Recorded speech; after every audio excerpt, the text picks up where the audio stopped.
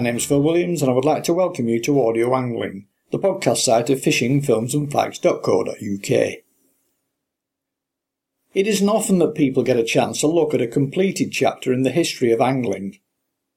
One such an opportunity is the National Federation of Anglers, which just managed to notch up its centenary before being consumed, along with the National Federation of Sea Anglers, British Record Fish Committee and others, into the Angling Trust. Fortunately for history, David Kent, who I'm linking up with here, and who now sits on the board of the Angling Trust, has agreed to talk about the NFA, for whom he served as Vice President in the build-up to the big merger. My understanding of the early days of the NFA was the coming together in 1903 of a small number of like-minded, forward-thinking anglers, acting as much as an environmental group as anything else, which would ultimately blossom into an organisation boasting in excess of 500 affiliated clubs and 250,000 individual members, exercising almost total governance over coarse match fishing. Obviously, there's a great deal more for the NFA to be proud of. So take us through its history and its achievements leading up to the changes within coarse angling that would make the combining of coarse, game and sea under the umbrella of the Angling Trust a far more attractive alternative option. Well, I mean, from my point of view, obviously, I came on board with the NFA as a relative youngster in the sort of late 70s, I guess.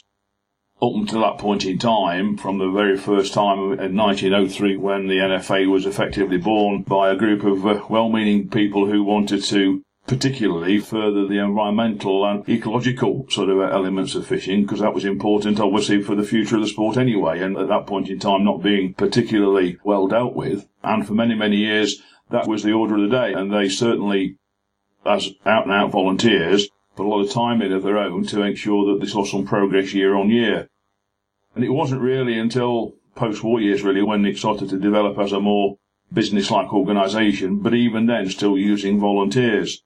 And as it went forward in time, they then started to look at the need, really, rather than the desire to appoint paid members of staff. So it was growing, and the interest was growing, the support from angling clubs and anglers around the country was growing, so that it became necessary then to appoint administration officers to look after the business side. And that's really where it remained until almost up to the point when the NFA itself decided that it needed to go that stage further. In between all of that, I guess one of the key milestones was 1968, when there was a special general conference called at the Roe Institute Club in Derby, and a number of almost complete life-changing decisions were taken as far as the NFA was concerned. For example, because of its continuous growing size, they split it down into 8 regions to make it more administratively doable. They appointed a Secretary-General and officers and staff to support him. They took on a professional accountant, and they also then, for the first time, started to form budgets, and they formed a competitions committee, and all that goes with that. Subcommittees were formed to deal with environment and conservation, and later on with canals and such like, and all that came really in quite a rush following that special meeting in 68. In those early days, it was based at Haig House in Derby, and that's where the NFA's roots, I guess, pretty well always were from early days. And it was only then, again, as the organisation continued to grow, that it moved literally around the corner into Haig House, which is in Green Lane in Derby. And through that same period in time, post-68, they started to get an increasing interest in competitions. They broke the one-day national as it was, and then I actually fished the last of the one-day nationals in 71 on the River Severn. I think 116 teams took part then. That's 116 teams of 12. And from that point onwards, then that was the first sight of 90 team divisions. And of course, the interest was growing. And at one point, we had the dizzy heights of sort of 5-6 divisions of similar numbers. And just to finish the competition at that time, I think 1973 saw the proposal to run the first ever cadet junior international events as well. So that was another sort of very important milestone. Clearly, throughout all this, the power base really for the NFA was its member clubs. I mean, although individual membership was always, as it were, something on offer, it was the actual member clubs were the power base. And at its peak, there was something in the order of 550 clubs in membership. And of course, again, clubs themselves are very much stronger in those days. There were a lot more bigger clubs. And in essence, the sort of albeit indirect membership of the NFA, if you counted all the members of the member clubs, and even allowing for some people who are members of more than one club, it would boast something in the order of about 400,000 plus members, albeit obviously indirect individuals. But it was this power base that enabled it to do so much campaigning over the years. I mean, it was certainly not a competitions organisation. In fact, competitions was relatively subsidiary, even right the way through until the NFA itself formed part of the group that formed Angling Trust. Competitions was always important, big shop window, but I mean, a lot of its work from the majority of the officers was about environment, fisheries development, and obviously working in liaison with the National Rivers Authority and previously to that the water authorities, of course, who had the responsibility for fisheries. And a lot was gained in that time. I mean, the NFA was very well respected for the work it had done and carried out the first ever formal survey in 1982, I think it was, into the close season. And of course, since that time, we've seen changes along that route in terms of still waters being opened up, and then more recently the option being there for a no close season situation on non-riverine canals. But obviously the close season for rivers themselves remains, the 93-day close season remains in place. And in the short to medium term, I doubt whether that will change. But again, scientific evidence and sound science was always at the back of those decisions, and I think that's how it should be. Going back to competition, we had a number of successes internationally, with Billy Lane becoming our first individual world champion, putting a toe in the water of international events. Of course, we actually ran the World Championship down in Warwickshire on the Avon in 1981. And again, we had an individual champion in the form of Dave Thomas.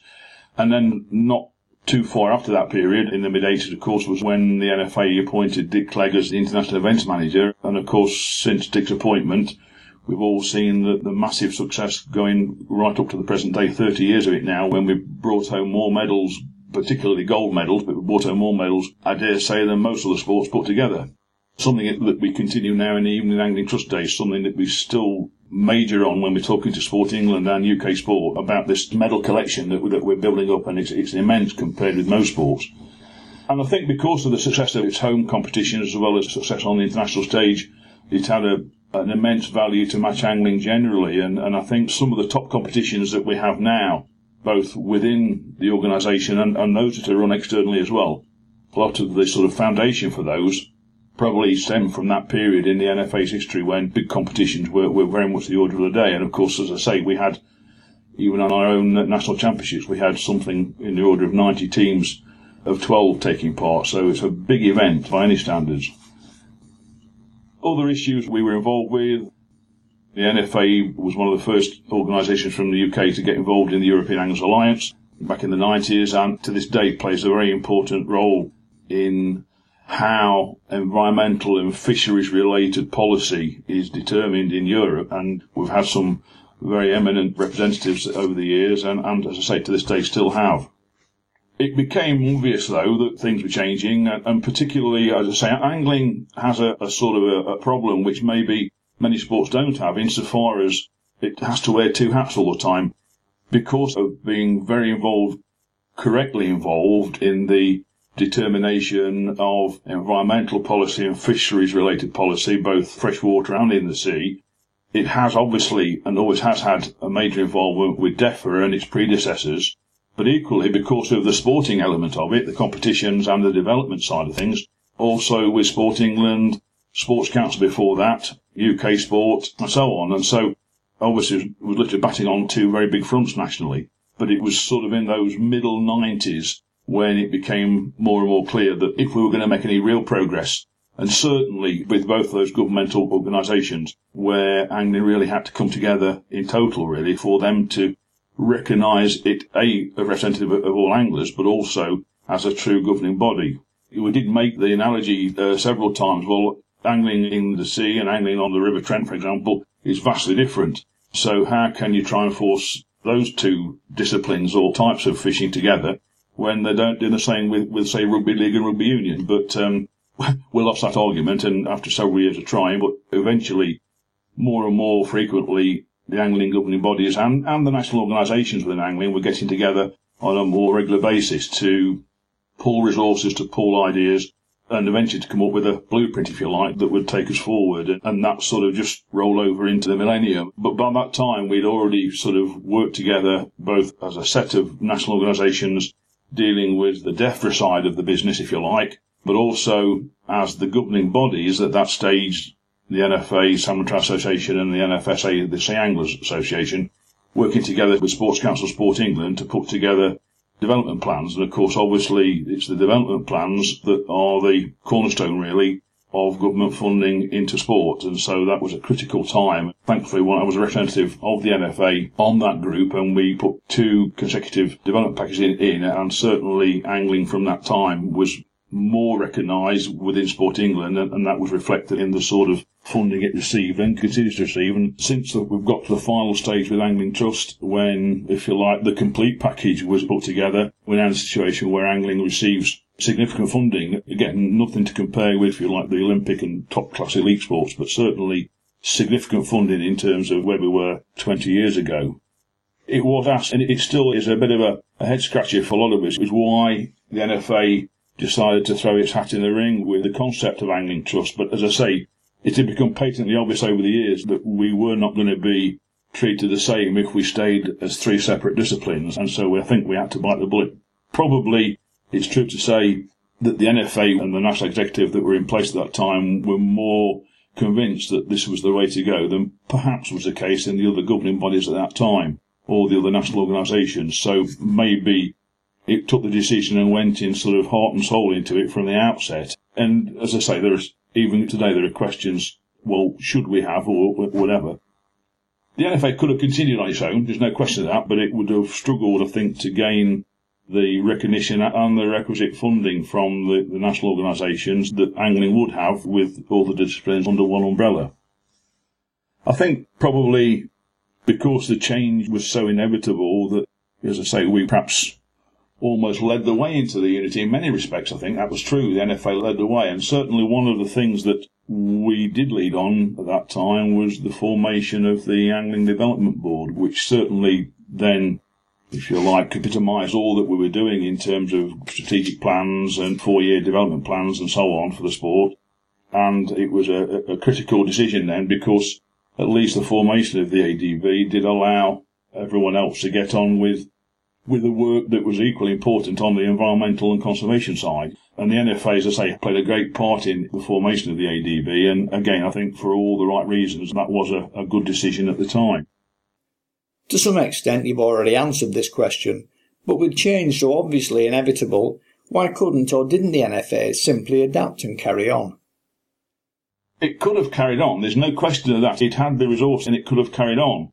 But the principal reason was that the pressure was coming from government level for angling to speak with one voice, and it was almost an ultimatum, essentially, that if we didn't form this unified body, not just to speak with one voice, but a unified body in terms of how the sport was organised and how it was developed and managed, then it would be increasingly difficult to secure the funding needed to develop the junior side of the sport and the international side of the sport, and even any assistance we needed to go with conservation and environmental campaigns. And that's really where, although it could have happened, the decision just seemed an absolutely correct one at that time to go into this new Angling Trust, although that wasn't the name then, but into the unified body then anyway.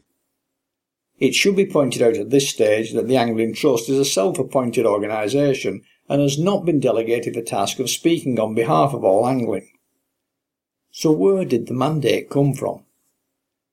Well, you are right up to a point. I think what really perhaps the decision was taken within each organisation, within each of the separate national organisations as there were before. And there were a number of organisations that came together, not just the NFA, but, as I say, the Salmon and Trout and NFSA for sea angling, plus the National Association of Fish and Angling Consultatives and others. And essentially, they had then taken a mandate from their members to see whether or not there was support there for this concept. And so, whilst it didn't sort of talk to anglers singly, each of the organisations that were looking to come together took its own mandate internally at that time. So, essentially what happened then was that the chairs of each of those organisations then formed a sort of transitional board, and they brought together their respective mandates. And of course, we got to the 5th of January 2009 when they all signed on the proverbial dotted line to play their part in the new organisation, and that's essentially where the mandate came from, I guess. Explain to us a little more about its workings and structure, and why anglers should feel represented by it.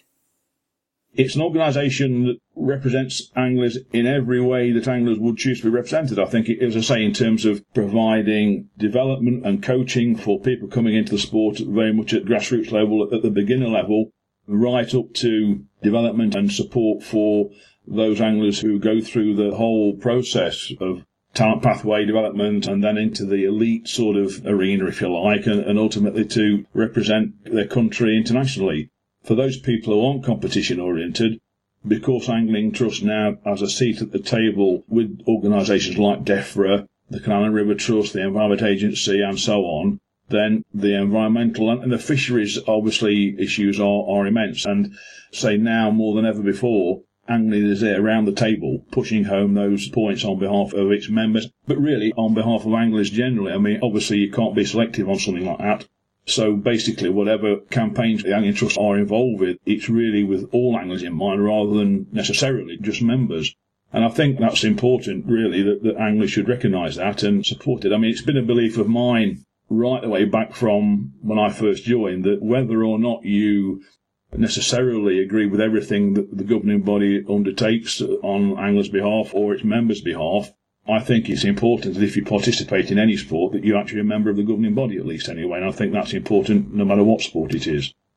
It's interesting to see that, and I think probably one of the issues maybe that was a problem at the start, and it hasn't totally resolved, is the sort of the differences, if you like, that came into Angling Trust from the three main disciplines and the ways in which they were run and the way in which they themselves had a place and had a relationship with the respective organisations with which they're involved. And for example, on the marine side, the core issues are the same. Obviously, one of the things that the Angling Trust is very much involved with is making the case for conservation at the sea, marine conservation zones and that sort of thing. And Angling Trust is in there with the best of them, making a case for protection of our marine fisheries. And that probably is something that was never done not as well and as forcefully as it is with Angling Trust. So again, an argument perhaps why sea anglers should feel represented and feel happy that the governing body is actually there doing it on their behalf. There are some shortcomings. Who hasn't got the shortcomings? And I think probably one of the things that, and I perhaps just alluded to it really, probably one of the things that was most sort of noticeable, and I think still is, and maybe one of the reasons why some people still feel a little bit disaffected, if that's the word. At the outset, maybe, there perhaps wasn't enough done, shall I say, to engage with everyone on each of the disciplines. And so, as I say, some people bought into the idea, into the total organisation idea from the outset, but I think one or two were left behind for whatever reason. And let's be honest, there are all sorts of reasons. There were obviously lots of things to do with the individual policies, and perhaps people didn't see that there was a place for their policies that they'd operated by for many, many years. There wasn't a place for them in the new organisation that they could see. So I think probably, for me, that's the single most important thing, that we perhaps didn't get it, or Angling Trust itself in that transitional stage didn't quite get the engagement with people and anglers in all those disciplines from day one. And I mean, it was never going to be easy, but I think certainly it was important to perhaps resource that quite highly at that front end, really, obviously to save some issues further down the line. And I think the other thing probably which perhaps, and we'll talk about anglers supporting it, and I think in this present economic climate, and I know that might seem an excuse for many things, but you've obviously got to have an eye on, especially a membership organisation, or if you're selling a product, you need to identify what barriers there might be for people becoming a member or buying your product. And of course, cost is one of those. And I think perhaps one of the things that maybe at the front end anyway, Angling Trust maybe didn't get quite as right as it should have done, was actually the sort of membership fees, and maybe not perhaps, it's never going to be a one-size-fits-all from day one. I think that's perhaps what I'm trying to say. And so I think there was probably maybe not enough time given to consider what would be right for one group as opposed to another in terms of cost with regard to services and products that people saw was that membership fee worth it to them? I think that's in essence what we're saying. But I think in the last 2 or 3 years, massive progress has been made on this one, and the membership fees have been knocked around in all sorts of ways, and there's different arrangements available for different people, whether you want to come on board or whether you want to be an associate member or whether you want this and so it is evolving. And I think it was always going to be an evolutionary process, but it's obviously important to recognise that, as I say, it's not one size fits all, and you need to understand the actual angling animal, if you like, and understand all the different facets in it, and then it's a learning process, evolutionary, and I think it will be perhaps a year or two yet before everything is right. But I think progress has been significant in recent times. We're all the same. Life is how it is. We're all looking for good value for our money. And I think one of the things which the Angling Trust has done a lot about in recent times has been benefits, obviously, things like insurance. And I think that's a very important one, really. And, of course, we're on this first year of a period when, along with, if you like, purchasing your Angling Trust membership, there's automatically insurance cover for public liability and so on, which to clubs is extremely important. Well, it's essential. There isn't an argument about that, particularly if you are a water-owning body. But even if you're just a small match group, I think the need to have insurance cover for public liability and even personal liability is essential these days, and we're in that sort of society. And so at least now, in the past year, all of that has become available along with your membership of Angling Trust. So we are getting there, I think. Obviously, I speak to sea anglers on a regular basis, and I can assure you that most feel the Angling Trust offers them nothing at all.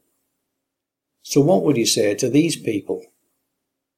To be fair, my main involvement with the marine anglers under the Angling Trust banner anyway has been, if you like, on the competition side. However, the foundation stones of a successful organisation is having strong regions and strong regional presence, and I think unlike the course side, and to some extent the game fishing side, the sea anglers have never actually got to this stage yet. So it's not disparate as such, but certainly some marine regions are very, very active, and the members feel as though things are happening. And it's in those regions, I think, perhaps where anglers are more comfortable with Angling Trust doing what they see it ought to do. But equally, where there is no marine region, then anglers, as I said earlier, I think will feel disaffected. And it was also difficult at the outset as well, I think, because with organisations being where they were, and there was a little bit of, perhaps not political, but interregional rivalry in different ways. You've got also issues like loss of sovereignty and all that sort of thing when you try and bring people together. But I think, as I say, the fundamental reason is that, and it's something that Angling Trust recognises it has to work on and is doing, is trying to create and then strengthen the marine regions. And I think that will help enormously for those guys who are sea anglers to see better and on a more regular basis exactly what Angling Trust is doing for them. One frequently overlooked problem here is that sea angling is one of the last bastions of freedom to fish as and where you want, unencumbered by licensing, land ownership or other binding restrictions, and as such, many feel there is no representation required. I think that's absolutely right, and it certainly will figure in many people's thinking. I would agree entirely with that. But equally, obviously, whilst technology is free, it's free from the shore, of course. They have to pay to go out on a boat. But yeah, I think we have to be ready just in case, because no one really knows what's looming around the corner. But for all we know, and I'm not using this as a reason for people to change their opinion, but who knows? I mean, at some point, some local authority around one of our coastlines might say, well, okay, if you want to fish there, then you've got to pay, fellas. I mean, it's unlikely to happen, probably will never happen, but at the end of the day, we need to be mindful of the potential for that. I mean, we've seen changes on the freshwater side, which a few years ago we would never envisage. And so, as I say, it does need a collective body, really, to be ready for that and be able to assist. And I'll go back to this idea about marine regions, because I think if people were prepared to form and support an Angling Trust marine region, then I think they would see, as I say, a lot more of what's being done for them. And this argument about, as you say, it's the last bastion of free fishing, well, then we, or the Angling Trust as the national body, if you like, at the centre, would have a much more reliable and much more frequent opportunity to learn from those guys locally about any changing issues. And I think it's going to be a two-way street, really, and I think that it needs those people to get together in their local regions, and then there can be a better exchange of ideas and issues and worries and concerns between Angling Trust at its centre and those people out in the regions. My understanding is that in England and Wales, the public have a legal right of access to roam and to harvest between the high and low water shorelines. It's not my area of speciality, but there is in fact lots of issues and lots of law, if you like, where those sorts of things are applicable. And certainly from what I've seen of the debates going on between our marine campaigns people and organisations, particularly with regard to marine conservation zones, these exactly are the sort of issues that are being raised. And I think you're quite right. I think that it's very easy for something like that that's been in place since time immemorial, if you like, gets overlooked. And certainly when it's easy to get carried away, as people do, with banning this or restricting that. And I think all of these issues need to be borne in mind. And certainly say something which our campaigns people are very involved with. Would it make any sense if all anglers, game, sea and coast were forced to have a licence, the monies from which went in total to the Angling Trust, who in turn would be responsible for all things conservation and policing of fishery legislation, allowing the Trust to truly claim to represent all of angling and consequently have the ear of government? First of all, it's an absolutely brilliant concept, and it's not one that's new. I mean, I remember one of my early days as an NFA vice president. The then president and I went to see the chair of what was then the newly created the National Rivers Authority. We actually sat down with him when we talked about where angling stood in relation to the National Rivers Authority and obviously what we saw as the best way perhaps of the future of sport being guaranteed, and then made the link between that and the rod licence. And he said to us that he supported the idea 100%, but it was conditional in the sense that he thought that we would need to have evidence about more individuals being members of the governing body. That was his view at that time. But I think just bringing that into the present day, the idea of a link between the rod licence and the administration of the sport and all that involves these days will remain, and the debates will go on indefinitely about that. But I think in the short term, I'm not sure, for the reason we talked about it, previously, I'm not sure, for example, whether the sea anglers would want to purchase a rod licence. But the concept, as I say, is a good one, and it has had some airings over the years with that in mind, that, as you say, all anglers will purchase a rod licence. But certainly, if that were ever to happen, and I think it's a possibility, but it's extremely unlikely, the future of the sport, whatever discipline hat you wore, the future of the sport would be pretty well guaranteed, provided obviously it continued to be managed properly and developed properly. But I think the future of the sport of angling, sea, game or course, would be guaranteed. I think one of the ways which we can keep that argument, as it were, right up front, really, is for more anglers to join the governing body as individuals. And I think the more that the Angling Trust is able to say, we have 50,000, 200,000 or whatever. I mean, bearing in mind that there are best part of 1 million rod licences sold already to the freshwater anglers, albeit some are concessions and some are duplicates and all that sort of thing. I think really and truthfully, there's always going to be that question asked, well, where are they all? And I think although we spoke some time ago about this indirect membership, people see themselves members but only through their clubs.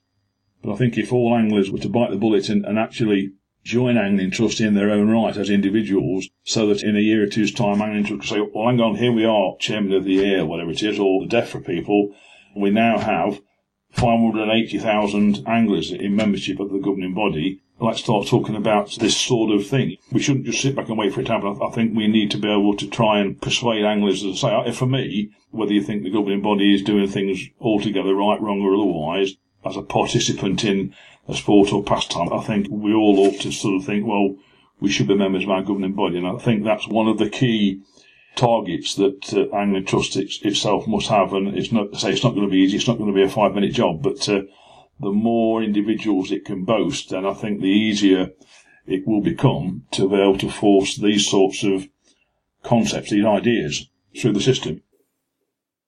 But if we had a compulsory licence with the guarantee that the monies would go back into fishing via the Angling Trust and not disappear into some government black hole as sea anglers fear, that would automatically make everyone a member of the Angling Trust and give you the extra muscle to fight on our behalf.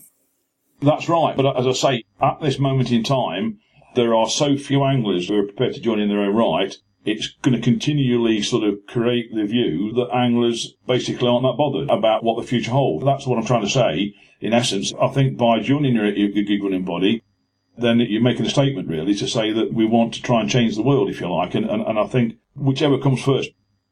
I don't think, as I say, it will ever happen. I don't think, for example, that it will ever be all the licence fee either. When we met the NRA, it was only with regard to £1 per rod licence sold. You know, you're still going to be talking about over £1 million a year coming in through that just £1. So it's significant.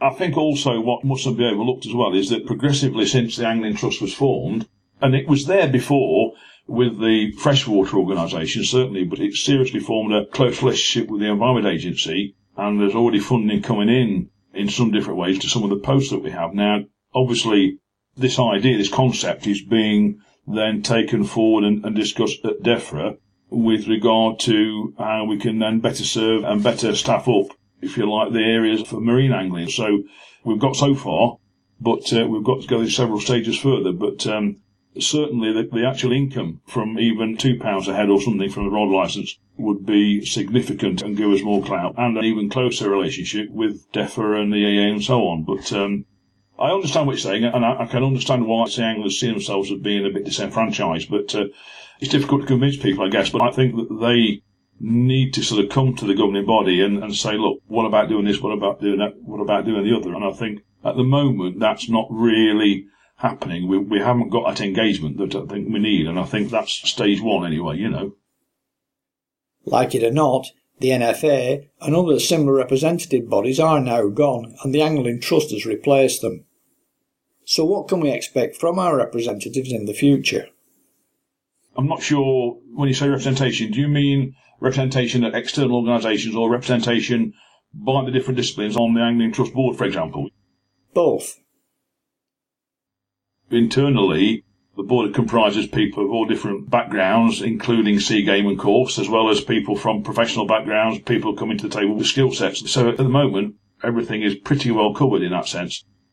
Externally, as I say, we have a very strong campaigns team on freshwater, a strong campaigns team on the marine side. There's no splitting of time. So those who are on the marine side, that's what they do. They don't then have to put some time to one side on the freshwater side as a distraction. So that will go on and certainly will increase because, as I say, the more members we can get on board, then the more we can strengthen these teams. And every week that goes by, Angling Trust people are out there talking to whoever it might be, as I say, whether it's the government regarding sea angling, whether it's freshwater angling, whether it's the Carling River Trust or whatever. Every day there's something going on. So much is happening now in terms of representing what anglers require. But obviously, we do need those anglers who haven't expressed an interest in the trust to sort of engage more. But it is a two-way street, if you like. For me, the fact that the Angling Trust is self-appointed still remains an issue. I think that only when all anglers are licensed, with all monies going into one single organisation, which could be the Angling Trust, will anglers, and sea anglers in particular, whether they like it or not, feel represented by an officially recognised and funded body, both with the ear of government and the ability to protect our interests from ecologically destructive practices. But that's just my opinion. Other people, no doubt, will make their own judgments. Leastways, now they have a working overview of the Angling Trust and the history behind its emergence, for which I must say a very big thank you to David Kent.